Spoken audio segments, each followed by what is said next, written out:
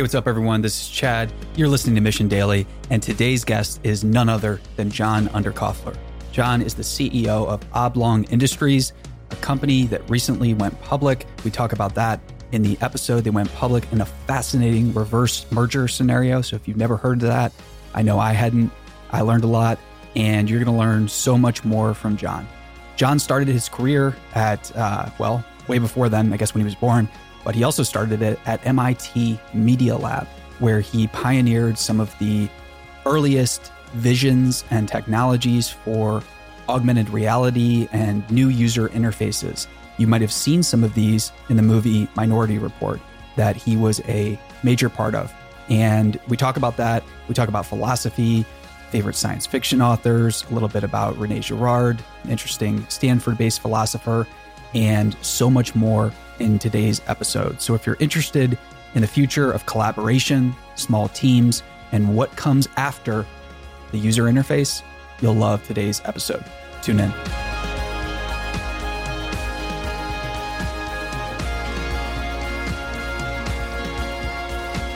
Time to pay the creatives and media makers at Mission. We couldn't do it without a world-class sponsor and ally whose services we use, TriNet. As a business owner, you can't be afraid to outsource what you're not good at. I'm a creative who gets paid to talk, but there is a lot I'm not good at, like complex HR issues. That's why I outsource my HR challenges to the experts at TriNet. Their experts in software help us at Mission with payroll, benefits, compliance, and more. And TriNet offers full-service HR solutions tailored to your industry. Whether your team is 10 people or 1,000, TriNet has you covered. Help support Mission Daily and check out TriNet for your HR needs today.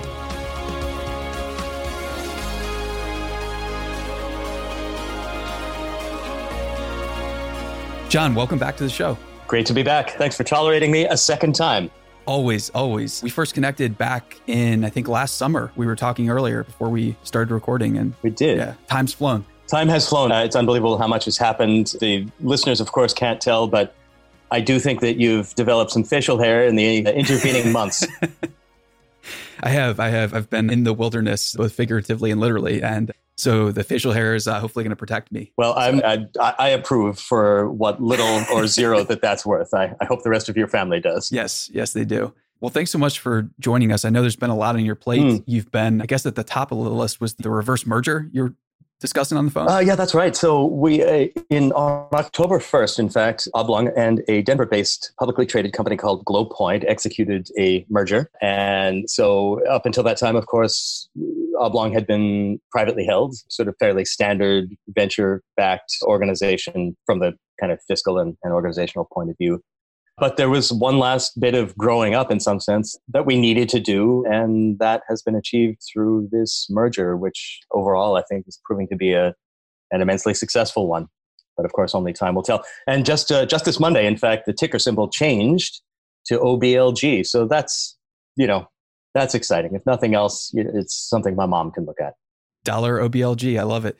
And this is very exciting, I'm sure, for the future of the company, because as you mentioned, this is going to allow you to focus on some things that are in your core wheelhouse, That's right. Your core skill set. Yeah. So could you tell us a little bit about that? And maybe for folks that are listening in for the first time, they didn't catch the first interview, what is Oblong and what the hell are you up to? Right. Our story to date, last week, last year on Oblong. So Oblong Industries, now simply Oblong Inc., is a technology company that I started in 2004 really, but 2006 we incorporated as Oblong, really to put into commercial and real world practice a set of ideas, I think, fundamental ideas that I've been chasing since the late 80s, early 90s, around the idea of user interface as an understudied, under-acknowledged, but absolutely primal and critical bit of the technological and digital experience. One that, again, as I've suggested, hasn't seen nearly enough development, hasn't seen nearly enough innovation, and that, from my point of view, we can get into this later, actually represents further stagnation in the field of UI, represents a kind of existential threat to humankind. I know that sounds very grand, but we'll talk about why I think that. Anyway, I pursued that at MIT, at the Media Lab, through a number of degrees and a number of years that displeased my parents greatly.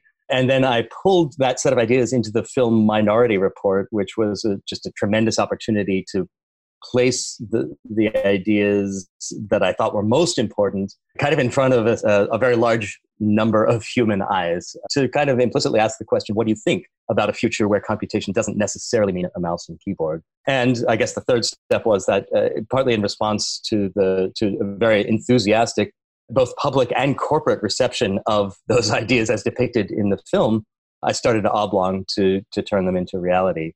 Today, Oblong's principal activities are two, really. On the product side, we make a thing called Mezzanine. It's a product family of in-room and remote collaboration tools. It is a collaboration tool. That word is kind of debauched at this point. It's one of those words that's so much used that it's kind of lost a lot of meaning. But Mezzanine and Oblong means collaboration the way I mean it, which is real collaboration. Like, what would you do in the real world if you had to work with a bunch of other people? And that's what Mezzanine does. So it's much more about the content, about the documents, the applications, the data, getting that up on a lot of screens, in addition to the faces, which is what everyone else means by collaboration, faces and voices only, essentially, and maybe a single PowerPoint.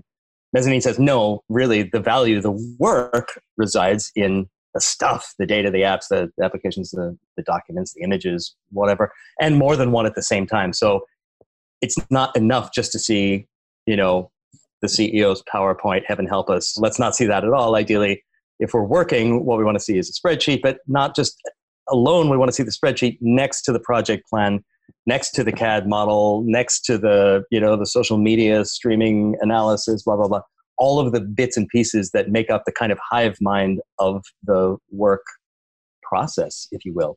Right. So that's Mezzanine. Today it's deployed. There's over 1,000 deployments, literally on 6 continents. We haven't gotten to Antarctica yet, but maybe someday. Maybe the Ross Ice Shelf, if it hasn't completely dried up and fallen off, we'll see one. McMurdo Station probably has a few people in it. And then the other side of the house is both the called G-Speak, that is kind of the Minority Report operating system, effectively, and a set of incredibly talented designers and engineers who can build custom solutions, usually around data navigation and kind of joint collaborative understanding of massive problem spaces for domain-specific applications for particular customers who want to go really, really deep with this idea of UI. I think what's so fascinating about this is moving us to a place where we're going to be able to show each other what we mean instead of using just small mouth noises. It's going to move us to a place of communication where it's collaborative in a sense of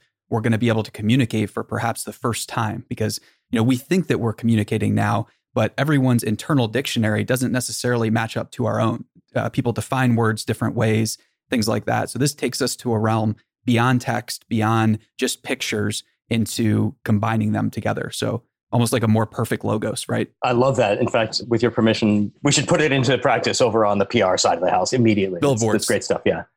But and I think you're exactly right. I mean, it's not that language is underpowered. It's tremendously efficacious and it's wired into some of the deepest but more recently developed parts of our brain. But there's another whole side that's spatial, it's pictorial, diagrammatic almost. And I like your show because that's really what it is. So the act of collaborative seeing, having everyone sit in a room or in a bunch of connected rooms and see exactly the same thing at the same time, the same way. But the other side of the C, the collaborative C, is to show. And in some sense, I think by starting Oblong, by creating Mezzanine, I'm kind of compensating for the fact that although I can write, although I have literacy in the literal sense of that word, I'm illiterate when it comes to drawing. My son is a phenomenal artist, and it's magic for me to watch what he can express just out the business end of a stylus. But I can't do that. And I think in a way, this is, for me, Mezzanine and related technologies are like a brain projector, a way to get out the ideas that I have in my mind that are not best, and not my mind, everyone's mind, that are not best described by language. So I really dig your analysis there. And I think it's something that you alluded to it earlier. Existential threats are not going to be solved until we can translate the visions that we have for solutions, because they're so much more, nuanced and sophisticated than just our small mouth noises would allude to. They are almost, certain people and certain artists have been said to, see an entire song or see a completed film. And it's, we don't have the mind-brain interfaces yet, but I feel like this is a very strong step towards being able to starting to collaborate on these existential challenges, right? And that's it. It's giving everyone kind of, augmented communication tools to get on the same page. And we all have weaknesses, right? Yeah. So this is a way to start bridging the gap. So that's exactly right. And I think the time is now, right? I mean, the set of challenges, both perilous and mortal and exciting and opportunistic that confront us in the 21st century exist at a scale and a scope that is unprecedented in human history. Like there's just more complicated stuff we've got to solve now and that we should be solving. And we're not going to do it. The myth of the sort of lone, isolated genius is one that I think I would love to get rid of here in this century. Yeah. Like individuals are capable of doing great things individually, but not, again, at the scale and the scope that the world's biggest problems need solving at. Completely. Yeah. It's going to take teams and teams of teams. And that's, what we see right now with the remote work epidemic. It's exciting times for all of this. So yeah, exactly. What else outside of work, I'm curious, have you been up to, have you been thinking about? Yeah. What are some of the tangents that you've taken to keep that steady stream of creativity rolling? Well, there's two more big pieces that are kind of occupying big sectors of what's left of my sad little brain these days. One is that in the late 2018, early 2019, presumably through the usual series of clerical errors, I became a curator at large for New York City's Museum of Arts and Design. And the curator at large thing is a relatively new category. And what it means is that you're a curator, you're responsible for developing and shows, exhibitions, but that you don't reside at or strictly speaking work for the museum. And indeed, here I am in Los Angeles and New York is in New York. But I'm really excited about that. I owe them a major show in March of 2022. I've got the broad strokes put together and it will in essence be the largest scale deployment of Oblong's ideas and my ideas ever realized. It'll occupy 2 floors, probably 6,000 square feet. And it's thematically, awesome.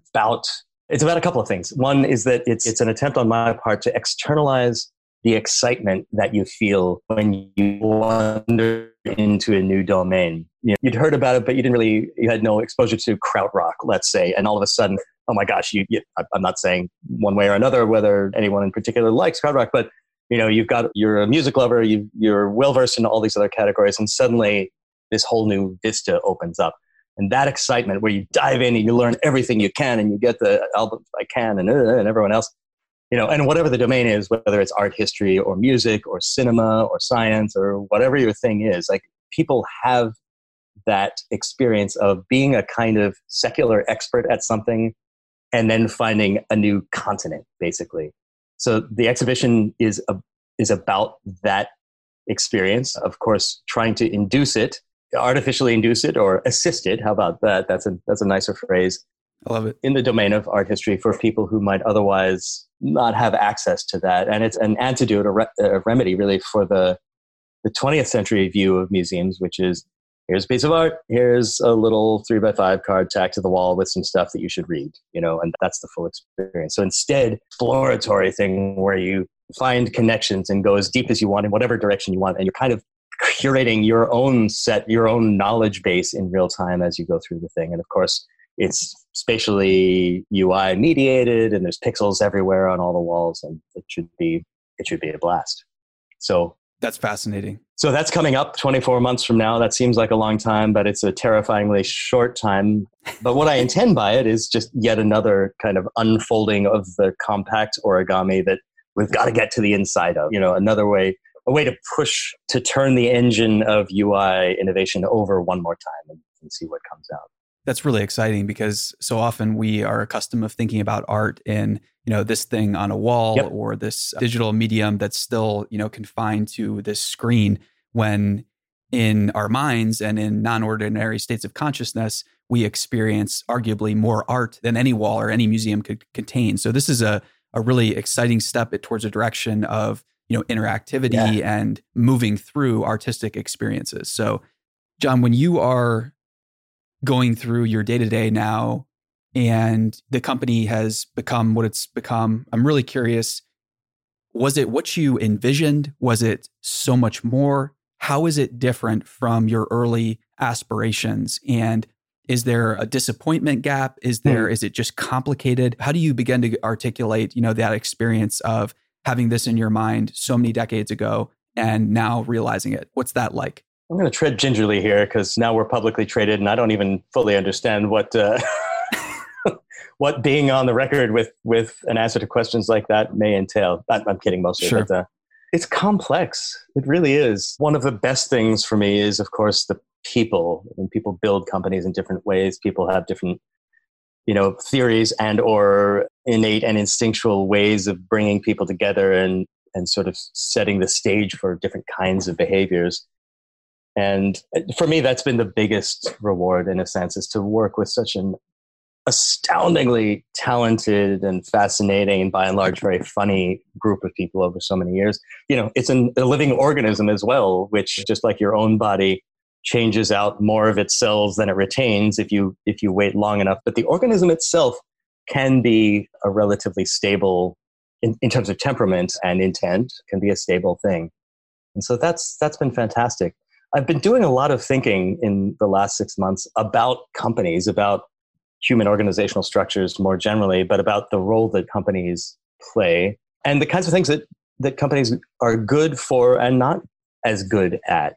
In fact, this has become a kind of an obsessional topic for me lately, because it's really, really hard for any company to maintain what we could reasonably, what we could reasonably call innovation. The most successful companies have an idea or a handful of ideas. They get reduced to practice in the form of a product or products.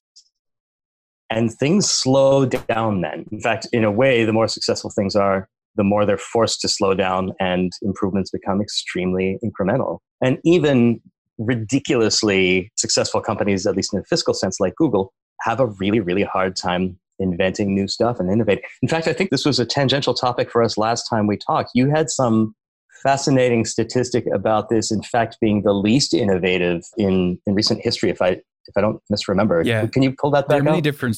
There's many different statistics, but generally if you look at travel time, so travel time has slowed down to where it was in the 50s. Okay. If you look at the Bay Bridge, which is like my favorite example, it was completed in about 18 months. And now a small access road near the Bay Bridge has taken half a decade or more. Right. And it's very alarming when you start to consider how hard it is to accomplish things in the real world now, which leads me to believe that it's mainly a communication, persuasion, and vision issue where we're all, complexity has exploded and we're not all on the same page in terms of what we're talking about or how to get things done anymore. I think you're right. And I would add to that list of subcomponents the superset of, again, human organizational structure. I think we don't have the right organizational structures in place. We've basically got companies, we've got nations, which are maybe represented sort of by governments, which certainly exert a lot of control. That's kind of it. We've got a bit of religion, which I think you and I are going to end up talking about to some extent today. And we have smaller affinity groups and interest units. But I think that set of building blocks is no longer sufficient. So this is the thing that's been occupying me without cease. And I'm actually starting to put together a set of ideas that I'll try to put into action sometime soon around what a different way of plugging components together might be. That would necessarily be, I think you'd have to say post-capitalist, but not anti-capitalist. Sure. We need something I think it would be hard to argue against the idea that the current regime of effectively unbridled capitalism, the governor has been ripped off the mechanism, the reins have been dropped, right? And it is doing exactly what it's supposed to do. And the consequence is that the nose of the craft that is human civilization is kind of pointing at the ground. So I don't know that we can survive as a species or as this version of the species many more decades of this version. So, but the answer is not going to be found, I'm certain, in any of the existing alternatives to governmental structure, let's say, or social organization. It's got to be something new. Agreed. I think it's going to have to be modeled after the systems that are the oldest around us, which you alluded to earlier, which was biology. And, our cells, we shut off old ones. We have DNA where new DNA, we can go through epigenetic changes. And I'm reading a book right now about intergenerational trauma, doing some self-work. And there's just this fascinating research that of this body of research that's growing that kind of points us in this direction where the systems we have now, they have to start going epi. They have to start evolving. Otherwise, we're using the rearview mirror to try to get to the future, and it's not going to take us there. So that's a great, I think, segue into how do we start to, is it by sharing these ideas? Is it by talking about them? Or is it, like you mentioned, designing these things in small groups on our own and launching experiments? What's the path forward here? I think it's the latter. I think it has to start with small groups, right? You can't, the answer can't come out of just individual coming up with a bunch of stuff. I think it's going to necessarily take the interchange of ideas. First, I have a strong intuition that, that the correct unit is sort of 8 to 12 people. And these 8 to 12 people are themselves, presumably, in my version of things, leaders of different kinds of organizational units, and whether those are companies or investment vehicles or art movements or, any of the countless other, countable, but large, number of other things that humans get up to in plurality. And I think all you need is for each group of 8 to 13 to agree on a couple of key principles. But these are foundational principles. These are principles like, what actually is the purpose of human life, right? Like we don't like to talk about that, especially as Americans, we really don't like to talk about that kind of thing. And yet if that doesn't undergird the real answer to every question that we have, at least a kind of organizational, structural, or political level, I don't know what should. So I think you can get groups of people together like that who themselves represent organizations, one organization per person that is presumably like-minded in temperament, in aggregate temperament. And then you can figure out a way to plug these units together, and basically invent tendons and sinew and ligaments between them of a superorganism. That's where I think it lies. And you obliquely alluded to this. I think we're suffering from a kind of post-industrial revolution model of the world that is mechanistic. It's infantilized. It's, the assumption that there's a single principle or a single equation or a single whatever it is. I spent a lot of time talking with Joi Ito, one of whose rallying cries is, it's the title of a book that he wrote called Resisting Reduction, and implicitly resisting reductionism. Somehow, the idea of systems thinking kind of bubbled up in the 50s and 60s, and that's the right direction. And then I think for not good reasons, it kind of subsided again. And we've lost that ability to think about complex systems that interact and to even have that as our mental model for how the world works. And yet, of course, that's how it works. Hey, everybody, we're taking a time out to thank TriNet for sponsoring independent media like Mission Daily. If there's one thing I am about, and in fact, one thing the whole Mission team is about, that it's accelerated learning. One of the ways I do that is by learning from the best. When it comes to learning about HR, the team and resources TriNet provides are my go-to source. I got started with some of TriNet's free e-guides at trinet.com/eguide. You can too. It's never been easier to get briefed on how to outsource your HR, grow and scale effectively, offer the benefits that matter to your team, and win the war for talent. Start learning from the best and get one of TriNet's free e-guides at trinet.com/eguide. Thanks, TriNet, for sponsoring Mission Daily.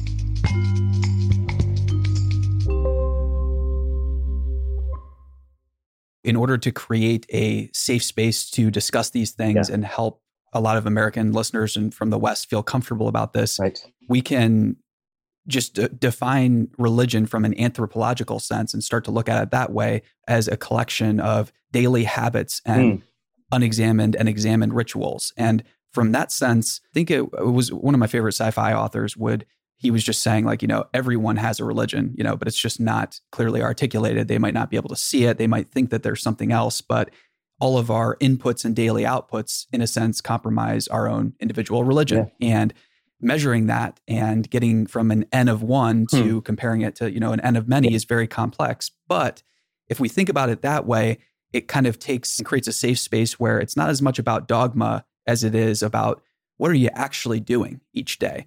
And what are other people doing? And how can we get these groups of 8 to 13 leaders aligned on actions in a sense where all their actions might not have to be public. Maybe they can just be private in the group. And then there's some type of information sharing between the groups or whatever that each group consents to allow for, islands among the groups of experimentation. Yep. But that's kind of like the way that I approach these topics is to take off the dogma and our old ideas of what religion is and like, nobody's guilty. Let's start thinking about this from a scientific perspective and an anthropological sense. Is that how you approach this? I think that's spot on. We all have to think like anthropologists. Like you have to climb out of the little, hemisphere that we're all trapped in and stand on top of it, or stand on top of a hill nearby so you can actually see what's going on.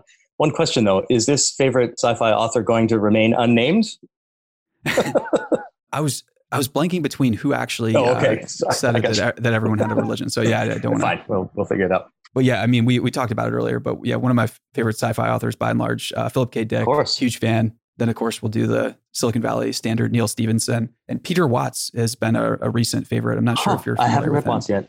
Echopraxia is a book, echopraxia is a term for unconscious imitation, which brings us I know where that gets us. Philosopher Rene Girard. Yeah, that gets us to mimetic desire, mimetic mimicry. Sorry for the tautological mimetic. Yes.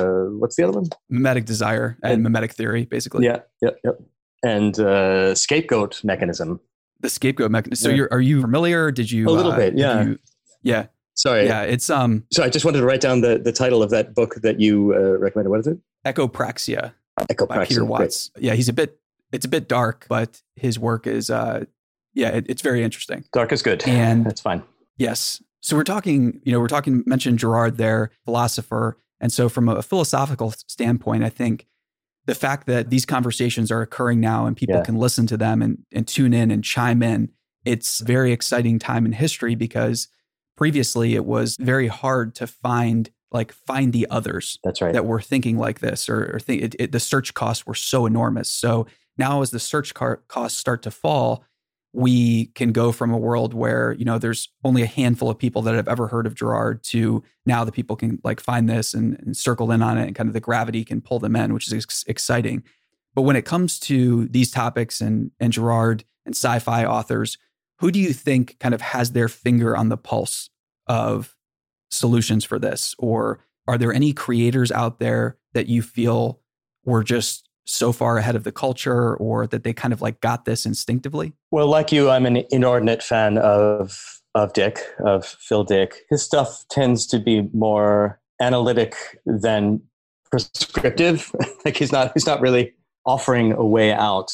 There's not really a moment when you can ignore William Gibson, but I think that after Neuromancer, his finest work is The Peripheral, whose successor just came out a couple of weeks ago, and I haven't gotten into it yet, but The Peripheral kind of diagnoses, well, it's a pretty vivid depiction of what might happen in the next 10, 20, 30 years. But I don't have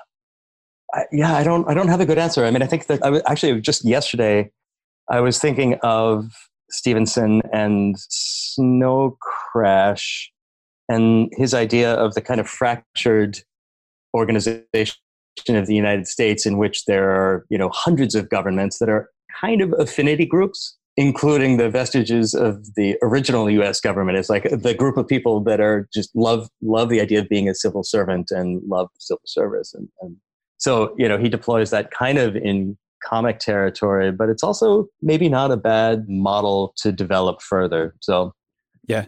What about PKD's exegesis or some of the nonfiction writing from sci-fi authors? Because I think this is where we get closer to some of the things that they were scared to put in their writing from an exoteric standpoint, and they had to approach in more esoteric ways. I don't know if you've had a chance to check out the exegesis, which is a lot of mad ranting, but it's also some genius insights about, how culturally PKD thought we were in AD 74, that nothing had really changed, that the empire never ended. And in a sense, with, different nation states rising and falling, and then their best scientists getting transferred over, it's kind of like that Orwellian view of the names change, but maybe the empire never ended. I don't know. Right. Yeah, I haven't made it that far into the exegesis. I mean, it's hard to get access to the full multi-thousand-page version, but there's that nice Jonathan Latham introduced hardback that came out a couple of years ago. I'm halfway through Radio Free Albemuth, actually, right now, which Nice. is, I guess, the prototype for Valis that went unpublished until after his death. Yeah, so those, well, it's interesting because, those texts at the end of his life were all written when Dick himself was going through kind of psychological trauma that was pretty intense, even for Phil K. Dick, right? So, the pink light experience and all of that stuff, which is interesting to think about. And, the way that personal experience sort of catalyzes thought, gets transmuted into action sometimes. I don't know if it's admissible territory, but in correspondence before this, you and I were talking a little bit about some of your own recent experiences, and it feels to me like that's inflected a lot of your own thinking in the 6 short months since we've spoken. Is that something? Is that something we'd like to talk about here? Yeah, sure. Open to discussing it. It's got to get more practice with it. I think because communication kind of fails us, that the more I talk with other people and different therapists and medical doctors and psychotherapists that have been doing work with psychedelic medicine for decades now, the more I'm certain that there are, in fact, many different, varieties of religious experience or experience that is very difficult to put into words. And approaching different authors who are brave enough to be honest about their own I think it allowed me to see, okay, there is going to be this period of scapegoating when you open up about the topic. However, if you've constructed your group around you of the, 8 or 13, and you've been wise enough about the construction of it, the scapegoating won't be fatal. In most of human history, though, the scapegoating has been fatal to the individuals who tried to discuss or talk about these psychological challenges or experiences or whatever you want to call them. Yeah. We now have appeared to enter this time period where it's possible to live through them and not have the group turn non-lethal scapegoating. Yes. Yeah. And the scapegoating is, in fact, we're hardwired to feel like it is going to be fatal, right. Like that discussing these topics is going to kill us, because in the past it did. In the past, it cut off our ancestors and resources economically, prevented us from ever having children or, very horrible things like that. And that memory is still in our genetics, and it's very, very hard to escape. Well, it's also manifested implicitly in the epigenetics of all the social constructs around us, right? Like the strong dissuasion from broaching any of these topics or experimenting and so forth. Yes. And that type of cultural nudging or silencing of free speech, I think, is still almost invisible, especially when each of us are operating in these like social panopticons, I think is the right word, of that we've inadvertently created, where the panopticon that I had created for myself didn't become apparent until, I would say, over the last couple of years. I became more and more aware of how much I had been censoring myself and how much I had been keeping back. And so as I started to deconstruct it and get out of it and get to a place where I was sharing more freely and more honestly with the help of professionals and now with the help of medicine, it's almost like there's been a veil on my world, and the veil's lifting, and it's a much more friendly place than I'd been led to believe. And of course, this is like PTSD. And this is, as the reduction of symptoms happen, it's not even a world that I recognize. You're saying the world itself, as it's being revealed as the gauze parts, is more friendly, is turning out to be more friendly than you'd perceived before. It's completely more friendly to an extent where, earlier there would be one sentence somebody would say, I wouldn't even be conscious of it. I would, mishear it, or it would be from such a defensive posture that I would tighten up and have to just physically distance myself or get away from that person. Okay. And it's not that I was mishearing things. It's a little bit of that, but it's also something that these were, in my mind, the starting point of scapegoating. And I would see like these small cultural nudges as not just benign things of, somebody misspoke or something. It was something that I saw where in the next couple years, if the trajectory of this relationship continued, I would kind of extrapolate in my mind to see how this person might turn against me. Wow. And you could say, this is just like paranoia, this is hypervigilance. However, in the past and in the military, this is where and before that too, because I think my PTSD probably started when I was a child, as best I can tell. It's protected me in the past. The timing and the exact, oh, is this person going to like turn on me in a couple of years or whatever? Maybe that's been off a bit, but there have been a couple instances where it's been right. So there's this, human desire to kind of like hold on to them. Sure. And so I don't know, it's complicated, and I'll shut up my rant there. No. But it's fascinating. Yeah. So right now, we mentioned I was in the process of ketamine-assisted psychotherapy. Wow. That leads into a MDMA-assisted therapy that mirrors the most efficacious MAPS studies for treating PTSD. And so I'm in that. Sorry, I didn't mean to interrupt. Ketamine is a dissociative, if I don't misremember. Yeah, it qualifies as that. And then it was just used for treating pain before. Right. So, cool. And yes, and that disassociation is something that the community isn't quite. There's some folks on the fence of like, oh, that's incredibly dangerous. And then some are on the fence of it's actually the most helpful thing in the world because you can start to get a vantage point on yourself that is How about that? Not what others say you are, but it's what you see yourself as from a dissociated standpoint, which is very helpful because that type of self-awareness is, when we take a picture of ourselves, it's not like we look in a mirror, it's like, versus it's different. And so I'm just going through that process now. And the whole, PKD was obsessed with the Paul's quote of, for now, we see through a glass darkly. And it feels like healing intergenerational trauma and PTSD and our own baggage from the past is going to be possible at scale for humanity for the first time ever, because these medicines are so cheap that the second that MDMA gets past the clinical phase 3 trials that it's in right now, and it really starts rolling, we're going to be able to have a world for the first time in history where those that opt into clearing not only their trauma, but the intergenerational trauma of the past, which it appears that PTSD can be fixed with MDMA with, we might have a completely different world where, we don't have these individuals that are, supposedly high functioning, they're going around, going to work and things, but they're traumatized and don't even know it because they haven't had a vantage point outside themselves or any perspective. So, yeah. Now, presumably the pharmacological dimension is only actually effective in combination with further guidance, right? Yes. And that's where it's the most promising, like 88% of people in the MDMA assisted trials have their PTSD completely cured. This is stuff that they've had with them from childhood. And one of the veterans that I was talking to about this, who had been on a whole host of medications for a decade, he went through this process and he shared with me some research and studies that point us towards the fact that it might be closer to 99% of people who, when following the protocol, when working as they should be with a therapist, get cured.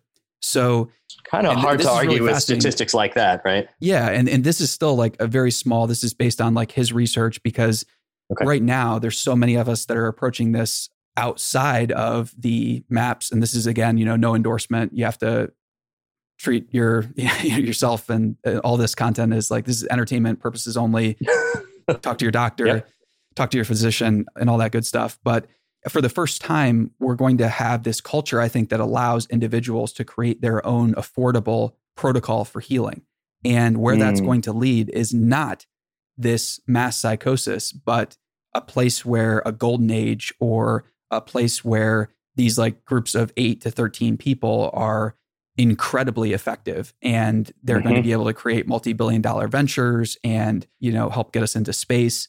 This is the future that I feel like is inevitable once we get wide-scale adoptions of these medicines. But well, and so on the other side of the revelation that the universe is less malevolent than at first it seemed, like once we get to that midway point, on the other side is presumably the idea of human connections, which is something that present day society, especially in the thrall of technology, I think has some trouble with.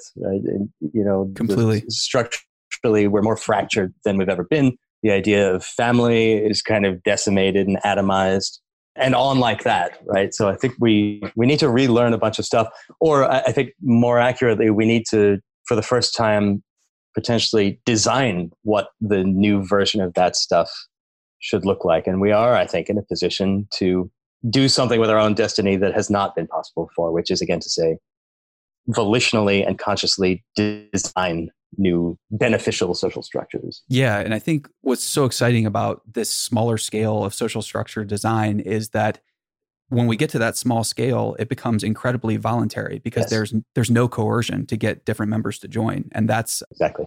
Yeah, that's a really, really brand new time in human history. John, when you are in LA now, curious to get your take on the entertainment industry. Do you feel like there are many advancements in that industry, or do you feel like, Netflix and HBO are just these marginal improvements and we haven't even got to a place where narrative really evolves?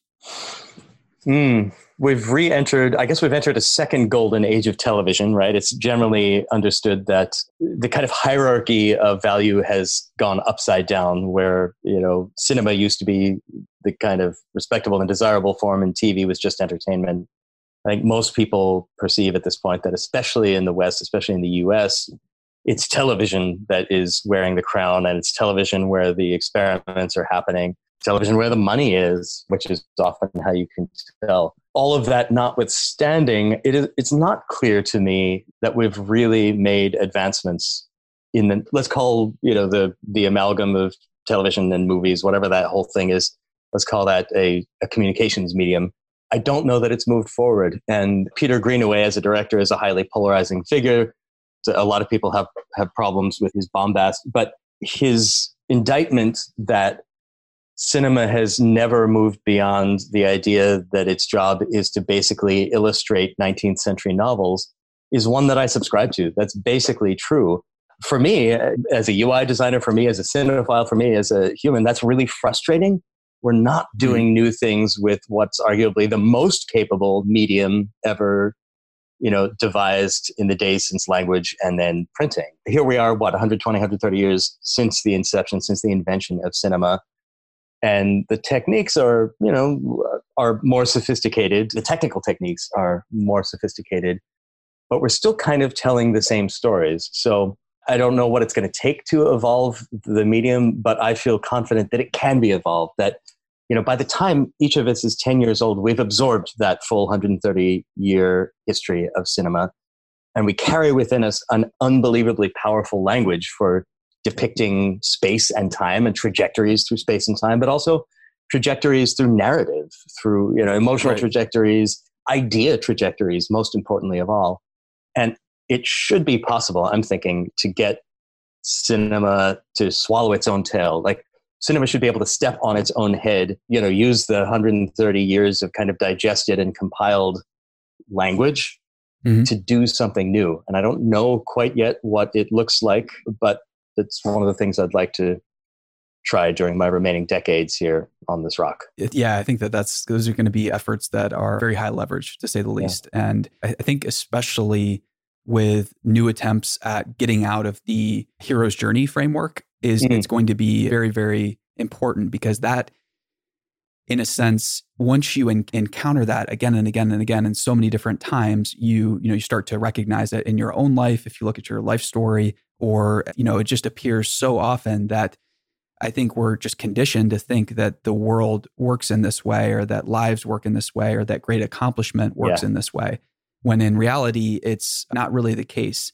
And Girard's point about a lot of these things went something like, previously we have all this mythology that is written by the victors. The victors might have been the most violent. And because of that, mythology isn't true. What is true are narratives that are written by an innocent victim. That's where we might have a chance to find truth. And as we get to large scale teams that are required to produce many media projects, perhaps when we go past a team that's too large, we can't help but get mythology. And so I really hope that we can kind of get to a place where we can somehow create these stories where there doesn't need to be a human sacrifice or there doesn't need to be a seen or unseen human sacrifice in order to launch something that lasts a couple thousand years, or whatever the case might be. Right. So Joseph Campbell may have been right about the idea of the monomyth. Here, just to have this sitting around. All right. There we go. There's good old Joe Campbell. The Way of the Seated Earth. the sacrifice. He may well have been right about the monomyth, but if I understand what you're saying, it may be important to escape that hero's journey monomyth. And the only way we can do it is by authoring new myths. Like the emergence of the monomyth as a consequence of, let's call it, organically emergent culture doesn't preclude the idea that there may be, that it's possible to have modern myths that are maybe more grown up, that belong to a more grown up social time. Exactly. Grown up. And then I would say interesting enough and just more true. To boil it down to a very simple standpoint, just more true instead more of true. The I like that. sensationalized version of events that I think Hollywood feels like that they have to lean on in order to get the dollars and get the box office and everything. Because like the type of mythology that we have now coming from cinema presents this world that I feel like just stokes, mimetic envy and hatred and all kinds of bad things because it's inaccessible or because it's sensational. Yeah, and it's solipsistic and effectively it's anti-collaborative because there's one person at the center of it, right? So my favorite of the Grimm's fairy tales when I was a kid were always there was a few of them, were the ones where the guy who, of course it's a guy, right? But the guy who didn't have any particular skills of his own except organizational skills would go around and find the crazy marksman who could, hit a leaf at 20 miles and the person who could run incredibly fast and the person who can see incredibly far and put together a team that could do something. So I guess I've been chasing the collaboration thing for a long time, but those ought to be exciting myths. Yes. And I think that the interesting thing about those myths is that because we are these mimetic creatures, they inspire positive mimesis, which many critics of Girard's work said was his scapegoat, which is he thought that positive mimesis was basically not possible. He kind of welded it onto the side of his theories right at the very end. He was like, oh, well, yes, there can also be positive mimesis. Exactly. I think the meta criticism is that it didn't really quite, didn't merge that gracefully with the rest of his stuff. Nonetheless. Yeah, for sure. I want to be cognizant of your time here. You've been very generous. So I will be out in LA. I've debated about it. I've gone on either side of the fence. I think that I'm just going to go for it with a meeting next week. I have a creative artist agency coming up and then a meeting with the entertainment liaison at one of the large military branches. And this is to discuss an original that I've been working on. I might just take the leap and put on the mask and sanitize and just go for it. It's fantastically exciting. Yes. Yeah. Very exciting. And I'm curious, when you are thinking about the right way to create things and get Hollywood involved, you're an expert at this. You've had a lot of experience there. Do you still think that Hollywood has a lot to offer? I think that there's so much there with CAA and their packages and how they could help with this specific project that it feels like that's still the epicenter of getting things started. What are your thoughts on that? It absolutely is. There's no question. And actually film production itself is starting to return to Southern California after decades of, tax havens and all sorts of wacky inducements have caused production to sort of ricochet around the planet. From my point of view, one of the most interesting things is the set of artisans. I don't know if that's the right word, and the density of artisans who exist here in Los Angeles and who serve the entertainment industry. And these are some of the greatest designers anywhere on the planet in a variety of different, whether it's costume design, set design, production design generally, musicians, just up and down the list. So that pool of talent, again, when adroitly assembled into a superpowered team, is just something you can't do anywhere else.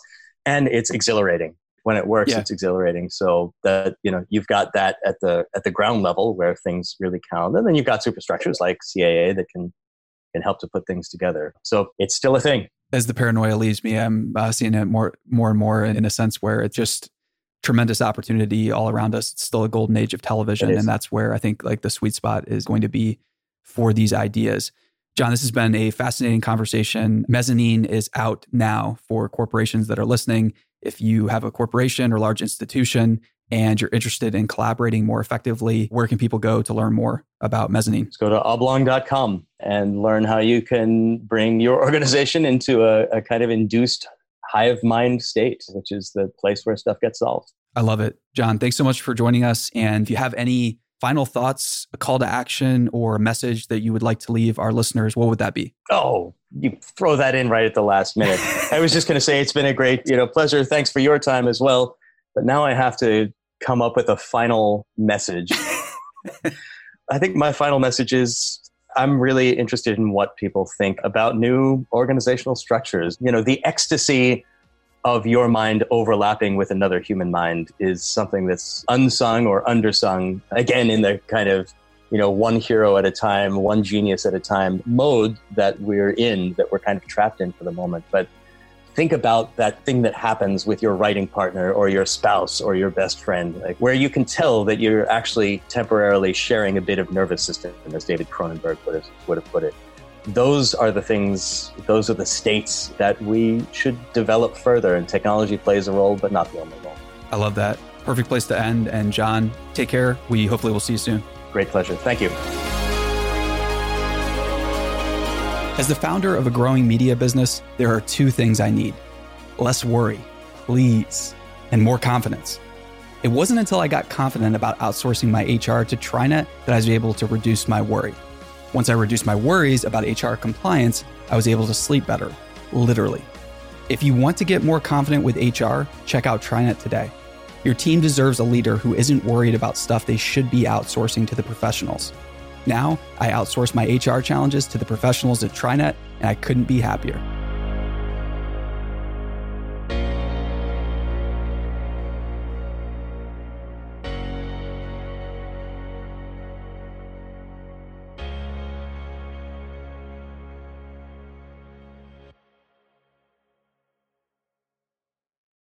Hey listeners, thanks for tuning into this episode. I hope you enjoyed it as much as I did. If you haven't already, please subscribe, rate, and review this podcast. It helps spread the word, and I would greatly appreciate it.